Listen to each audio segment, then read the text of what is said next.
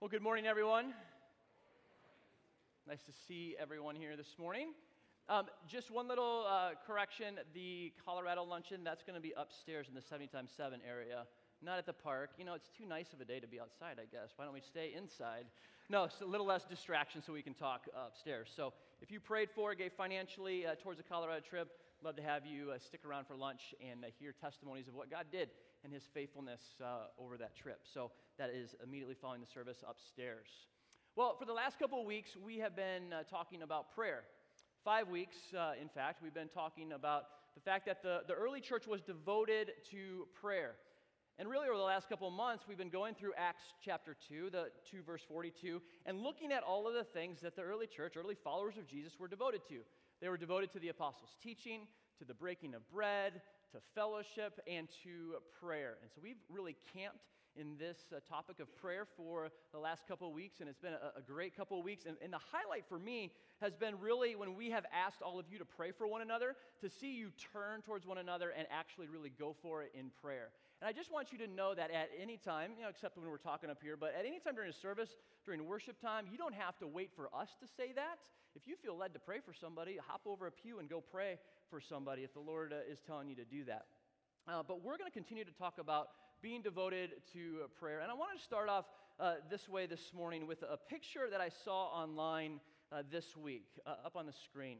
And I want you to actually answer this question with your neighbor. So turn to your neighbor, turn to kids like next to you, turn to your neighbor, and if you can't see it, hopefully you can see it. Which one of those was your first cell phone?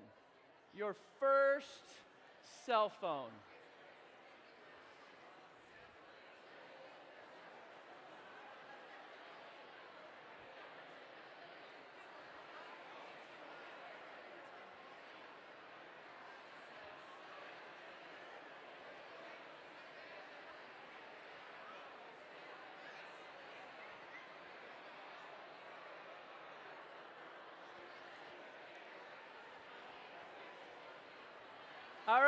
All right. It's like revival broke out. My goodness, roar! All right, you keep that up there, Ben. Keep that up there. Anybody have the first one? Did anybody? Yeah, Charlie. Yes, and others. All right, raise your hand if you had one in the first row. Okay, nice. Welcome, old people. No, the funny thing is, I think one of those phones in the top, my father-in-law, he's not here, so I can, and he usually comes, but I can say this. My father-in-law had one of those phones in the top row, and just within the last couple of years got rid of it, so it was pretty funny. All right, anybody in the second row? Second row. That's where I'm at, second row. Third row, youngsters. Nice. Well, my first phone was number 9. That was my first phone. And I remember getting the phone, and I remember, previously, there's the bag phone even before this, and then the big phone. And I got number 9, but really what I wanted was actually like number 4 or 5. I wanted to be cool and have like a flip phone, but I got number 9. And actually, over number 9 is how my wife and I met. I wasn't planning on even sharing this. Like, she got number 9 as well, and she brought it to me, and she goes, I don't know how to put any numbers in this phone. Can you put your number in this phone? I'm like, that is slick. That is slick. So I'm like, yes, I will. But it was weird because you had to push like 15 buttons to get like a D, like D, A. Anyway, but I remember when I upgraded from 9 to 13. And that was like, in all honesty, it was like a Palm Pilot. It was like, that was like a big old phone. It's like you had a computer in your pocket. Like, the thing was so huge. But, I went from just a phone to all of a sudden it had my calendar in there. And I don't think it had email. I don't know. But you could get a couple things. You could maybe even access the internet, but it would take a long, long time. But really, again, I thought 14 was cool. Anybody have 14? I think like that was the most popular phone for a while. Anyway, I remember, going back to actually my wife, I remember when I got rid of number 13 and got a BlackBerry. And I thought, wow, my life has changed. But then because it changed so much, and I'm like, man, this thing is so slick, and I can do a bunch of stuff on this phone. I threw it to my wife, and I said, you need one of these. And she looked at it and tried to work it, and then she threw it back to me, and she goes, I can't have one of these. This thing is so stinking complicated. She went back to a regular phone with like the big slide-out keyboard so she can text. I mean, she was moving up. But I remember I was thinking of actually this picture today that I saw somebody post online. Actually, this week I was thinking of that. And I thought like how complicated that BlackBerry phone was and how many buttons you had to push. And I remember when she upgraded to number 18, an iPhone. And she's like, freedom. I can just push one button and it does something. And it does what I want it to do. I was thinking of a friend of mine who heard about how they tested the iPads and even iPhones. And they sent them to other countries where kids had not heard of iPhones or iPads, and they just gave it to them without any instruction on how to use it. And if they could use it, then they knew they had designed it correctly. If they could just push the button and it just would simply work. That they could just push something and it would work, and they're like, they could navigate. It just was so simple. Now, this is not an iPhone commercial or an iPad commercial. You're like, where are you going with this? I was convicted by that picture this week when in thinking about the church. And I just was thinking about, have we complicated the church? Have we made it a complication of, I got to know this, I got to do this, I got to attend this gathering, I got to go here, I got to be involved in this thing? Have we complicated church? Have we complicated, in all honesty, have we complicated Christianity? Because we think about things and we think about our lives and we're like, I'm going to plan, I'm going to do this, I'm going to have this in my life, and yeah, I'm going to have, my relationship with Jesus, but I am in control and I'm going to have this plan and that plan in my life.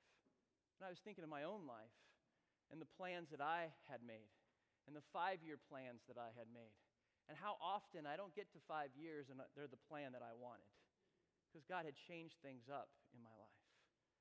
And as I was thinking of this, thinking of that picture, I just want us to get back to the heart of Christianity. And really, the simplicity of Christianity, and it's all about a relationship with God that has been purchased for us through the blood of Jesus. That through the blood of Jesus, we are reconciled to our Father, that we can walk in relationship with God our Father. And I look at Acts, and when I read Acts, I just see that they were really simple. That when they were given this huge task, this huge mission to go out into the ends of the earth and to share the gospel, to have people's hearts and their minds transformed. I mean, that's a huge task, to take the words of Jesus and to teach them to people. And what did they do? How did they start? Acts 1, we see that they prayed.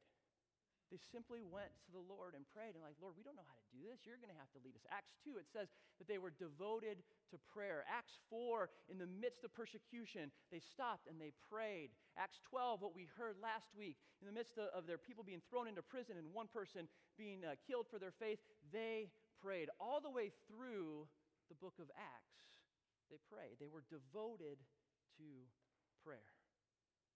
And I wonder, does that mark us? Is that characteristic of our lives? Are we truly devoted to prayer?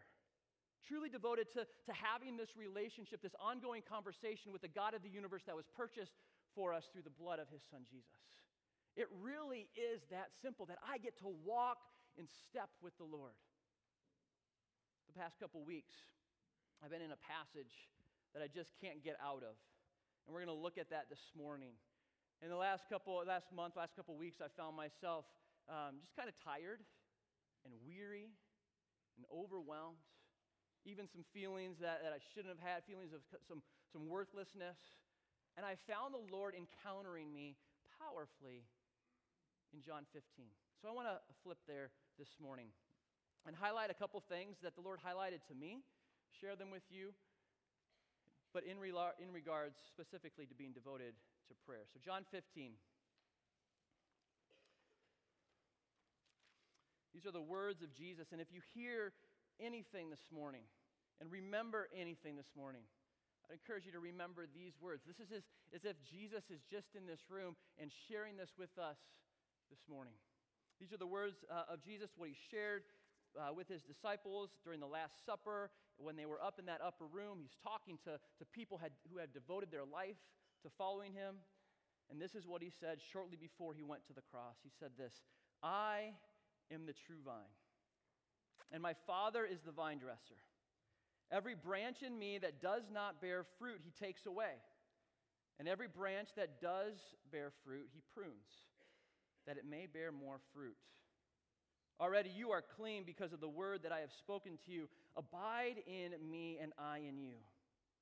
As the branch cannot bear fruit by itself unless it abides in the vine, neither can you unless you abide in me. I am the vine. You are the branches. Whoever abides in me and I in him, he it is that bears much fruit, for apart from me you can do nothing. If anyone does not abide in me, he is thrown away like a branch and withers. The branches are gathered, thrown into the fire, and burned. If you abide in me, and my words abide in you, ask whatever you wish, and it will be done for you. By this my Father is glorified, that you bear much fruit, and so prove to be my disciples. As the Father has loved me, so have I loved you. Abide in my love. If you keep my commandments, you will abide in my love, just as I have kept my Father's commandments and abide in his love. These things I have spoken to you, that my joy may be in you, and that your joy may be full.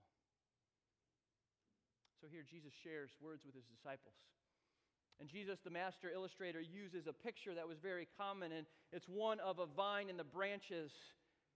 But then he starts off by saying, who is his father? His father is the vine dresser or the gardener. And I think as we read this, it's helpful for us to understand who we are, who Jesus is, and who God is. And so let's start with God. God is the gardener.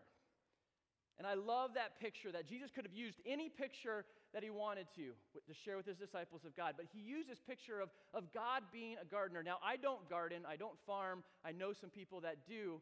But when I think of a gardener, I think of someone who is very present in the midst of his garden.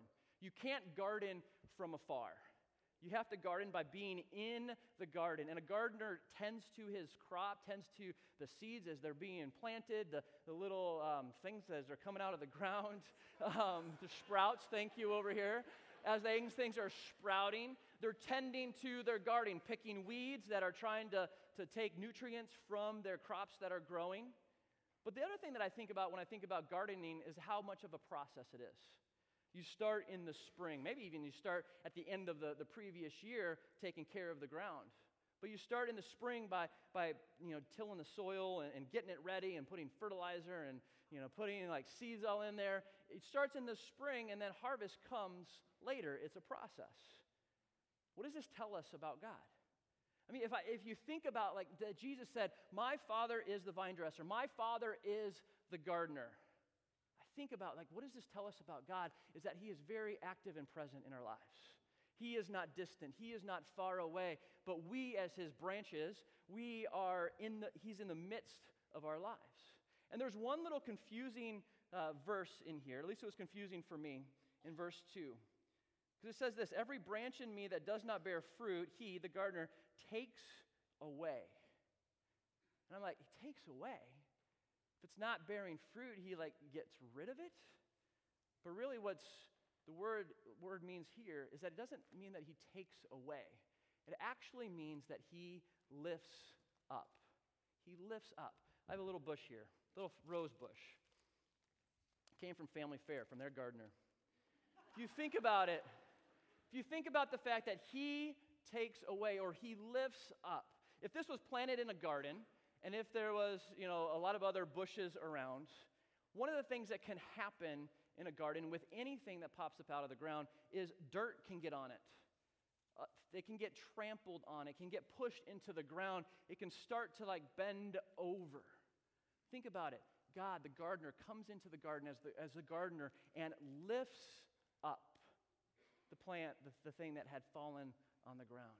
That communicates so much about the goodness of God. It's what Daniel read in Psalm 107. As we destroy our lives, as our lives get beaten down by life, the gardener comes into our life and doesn't just get rid of it. No, he lifts up those who have been beaten low, those who have had the weight of the world on them. He lifts them up. It's an amazing picture of the gardener. But it also says that he prunes us. Now, I learned this morning from Marshall in the back. Pruning is different than deadheading. Deadheading is when you take a dead plant and just kind of pluck off the top. Okay? That's deadheading. But what happens is that something else will just grow in its place, and it really won't promote growth. But if you prune, you actually have to go lower and cut really low so that when it grows back a lot stronger. So the Father comes and he prunes. And so often in our life, we're like, no, there's fruit up here, but then you go through a season of pruning, and you're like, God, what are you doing? There's a little fruit. But here's the goal of God. He wants you to be fruitful. And so he cuts us back, doesn't cut us off. He cuts us back, gets rid of things in our lives so that we can bear more fruit. I think of the picture that Jesus shares here about God, our Father, being a gardener. And I love it because he is so hands-on through the process of our lives. And that's the other thing. Gardening is a process. God's work in our life is a process.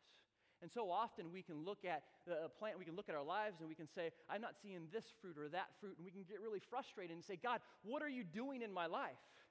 But before a plant, rose bush, becomes that, seeds have to be planted. Roots have to grow. He is at work in our lives, working things in our lives long before we see it. I love the verse Philippians 1:6. He who began a good work in you will be faithful to complete it. Our life is a process, and God is at work in our lives, and he is going to be faithful to complete it in Christ Jesus. So Jesus says, God is the gardener. And then he says, I am the vine. Jesus is the vine. Now, in the Old Testament, when it was referred to as a vine, and they were referring to Israel, and most often when they referred to Israel as a vine in the Old Testament, it was a corrupt vine, a vine that did not bear fruit. And so Jesus even saying that I am the vine is saying something pretty amazing. He's saying, I am the true vine.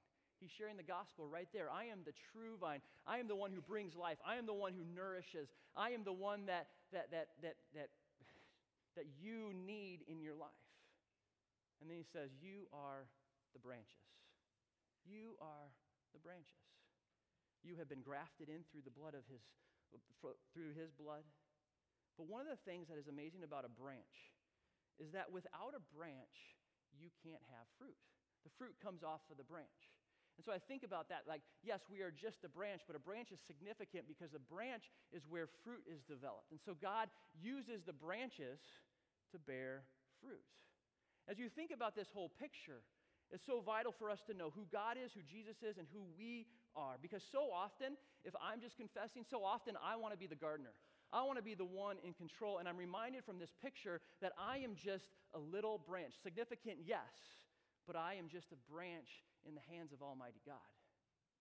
But the purpose of this is that if you look at a field of flowers or a field of grapes, the attention isn't just on a grape. If you have a field of amazing fruit and amazing grapes, who gets the attention? It's the one who's the gardener.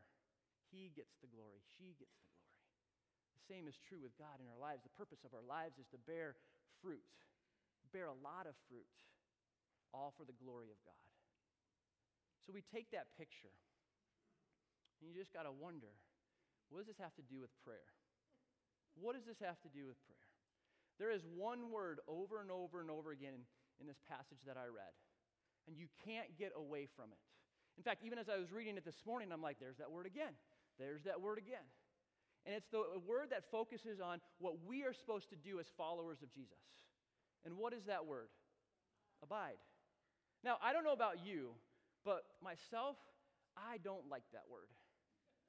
Because if I'm honest, abide, I just need to sit and abide. For me, abiding means laziness. Nothing happens as you just sit and abide. And I often thought about that. Nothing happens when you sit and abide. Nothing goes on. But I have been convicted lately that it's not lady.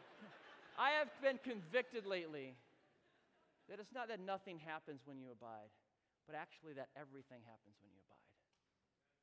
Everything happens when you abide. Because when I abide, When I abide, when I just sit and abide, I am reminded of the fact that I have been connected to the vine through the blood of Jesus. That I belong to someone. That I have this relationship with Jesus. That I have a purpose in my life to bear fruit, but it's not on me to do. All I have to do is remain connected to the vine. And also, as I'm remaining connected to the vine, I'm being corrected in my life. Things are getting pruned so that I can bear more fruit. I'm being given direction in my life. A lot happens as we sit and abide, but I wonder, do we truly believe that? I heard recently of the organization International Justice Mission, and they are at work in the world trying to end slavery that exists in our world today. They have freed over 48,000 people from slavery. They have they have imprisoned 3,800 slave traders. They've protected over 150 million people who are susceptible to slavery. I was reading about this organization and their founder and their president. And every day he told a group, he said, every day I have all of the people that work at International Justice Mission, every day they have to start their day in 30 minutes of silence. They go to work, they sit at their desk, and they start in silence for 30 minutes praying. And you would think, like, there's so much work that has to get done in freeing people up from slavery. There's political side, there's a legal side, there's so much that has to happen. You're giving people 30 minutes to sit at their desk every morning and pray. And you said, that's not all. At 11 o'clock in the morning, we come together for an hour, and we pray over situations in the world. And someone asked him, doesn't seem like anything's going on when that's happening. He says, that's our most productive time of the day, because everything is happening. They would not have the results that they have if they don't stop every day and pray. Do we believe that? Like, that's our job as followers of Jesus, is simply to abide. But we as Americans, we want to strive and do all of this stuff so that people can say, wow, look at that fruit that you're producing. No, our job as followers of Jesus is to sit and abide. Jesus said in Matthew 6, verse 33, he says, don't be anxious about your life. Don't worry about your life. You're like, Jesus, don't you know my life? He says, don't worry about what you wear. He says this, seek first the kingdom of God and my righteousness, and everything else will be taken care of, will be added to it. Seek first. What he says is gaze at the kingdom of God. Fix your glimpse on the kingdom of God, your gaze on the kingdom of God. Just stay so focused there. But as we think about that, how often do we do the opposite? How often do we gaze at life and focus on our problems and glimpse at God? And Jesus is telling us this morning, abide in me. Fix your eyes on me. Gaze at me and glimpse at life. Because when we do, our problems and the concerns and the cares of this world take proper perspective in the light of the greatness and the glory of Jesus. Is abiding your number one thing? Is that the greatest desire of your life? Just to abide, just to stay connected to the vine. See, the Bible is filled with people who just have this one desire to know the Lord. So often I think we want to serve, we want to share the gospel, we want to make a difference in this world, and so we run hard after that. But Jesus is calling us back this morning and saying, just simply abide, stay connected to me. Focus there, and everything else will take care of itself. Are you connected to the vine? Or better yet, what are you connected to, or who are you connected to? There are so many things that we can stay connected to. So many of us can stay connected to our past. And it can prevent us from accepting who God is and what He has done for our lives and who we are in Christ. We stay connected to our past, and our brain goes back to things that we have done this week, last month, last year, and this prevents us from staying connected to the vine and remembering who we are in Christ. A lot of us get connected to our future. We're focused on our future, saying, one day I'm going to do this. One day I'm going to marry this person. One day this is going to happen in my life. And we're so focused on the future that we forget just to remain in the vine, to stay connected, to abide in Jesus. Who are you connected to? On a regular basis. This is not some mystical thing. Who are you connected to? Are you staying close with Jesus. But why do we do this? Why do we abide? Look at verse 5. Verse 5, Jesus says this, abide in me. Apart from me, you can do nothing. Do we believe that? Do we believe that apart from God, we can do absolutely nothing? I mean, that's why it's so important that apart, like if this branch were just to be on the ground, we would look at that and there's nothing that we can do. Nothing that we can do to have this branch bear any fruit. But you know what happens so often is we try. We try to make these branches that aren't connected to the vine bear fruit. We strive, we labor, we do a bunch of things just trying to get some fruit to appear on a vine or on a branch. And there might be some things that we can do to give appearance of fruit. We can maybe tape a rose on here. We can, get some wire in and attach it somehow. But that fruit won't last. Jesus is clear, unless you abide in me, you will do nothing. Apart from me, you can do absolutely nothing. But I wonder, how often do we truly believe this? In situations in our life that we try to control, that we try to impact, that we try to change, we are trying to do that on our own strength instead of just simply abiding and saying, God, the only way that the situation in my life, the only way that this problem in my life is going to be transformed is through your power. Do we believe that apart from Jesus, apart from staying connected to the vine, that we can do nothing? So think of my life. I get saddened at times of all the times that I have tried to produce fruit without just walking closely with Jesus, abiding in the vine.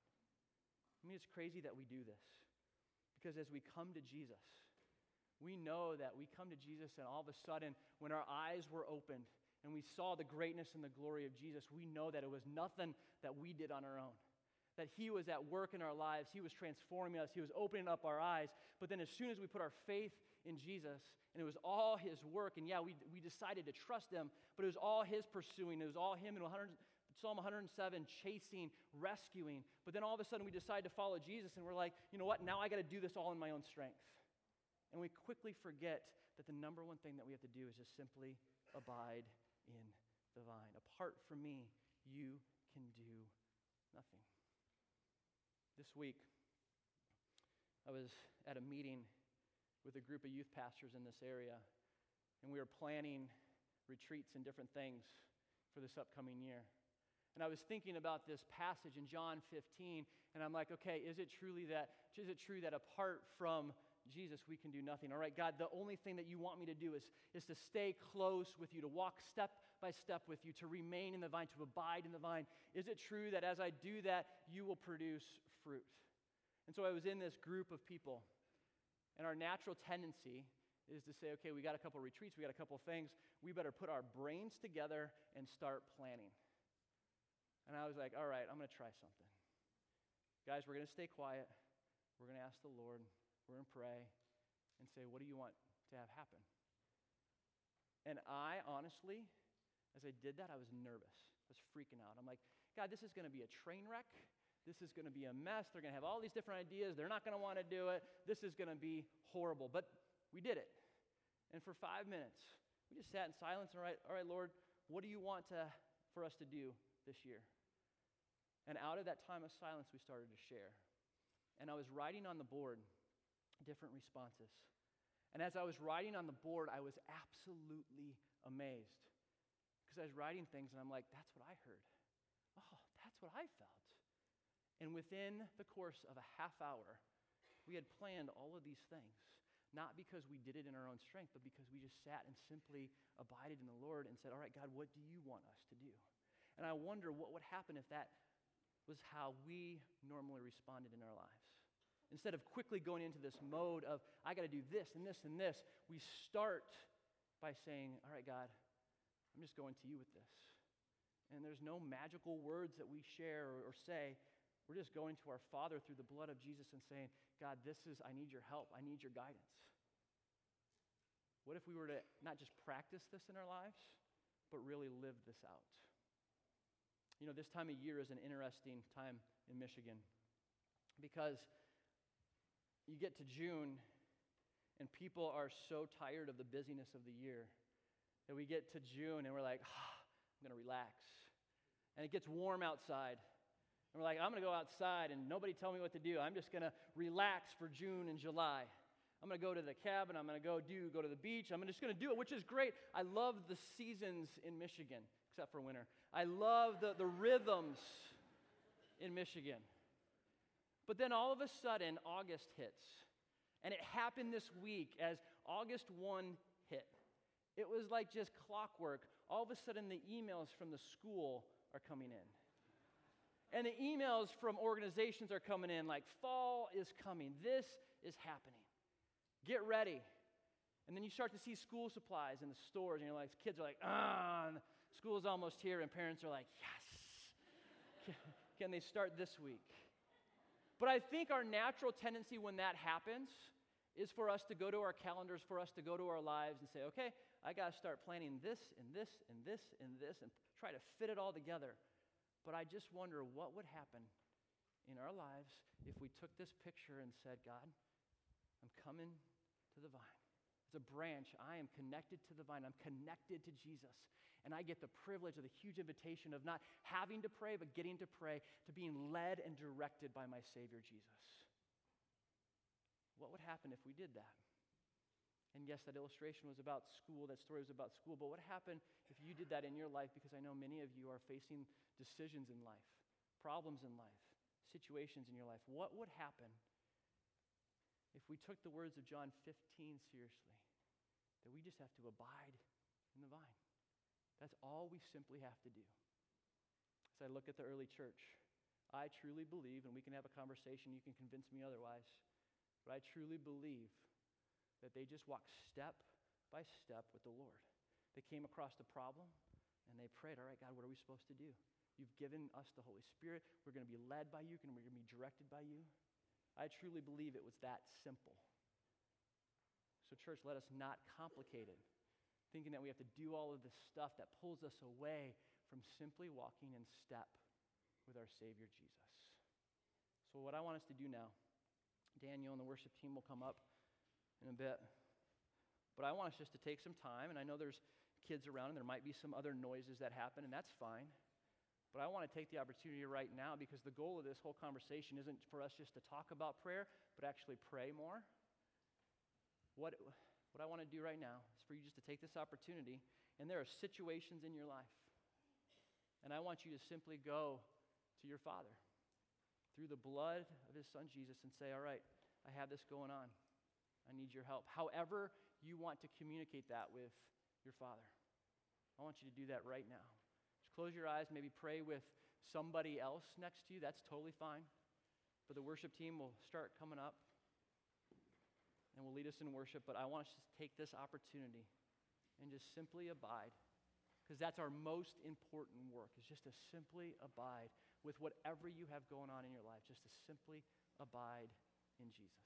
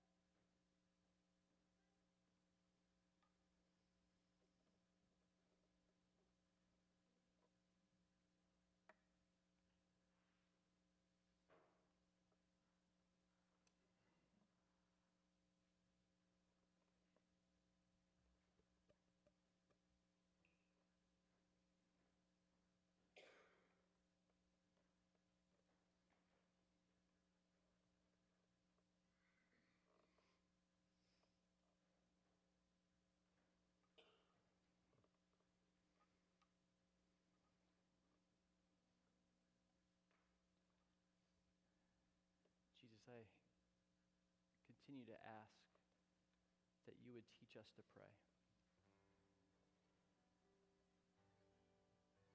That through the power of the Spirit, you would teach us what prayer is.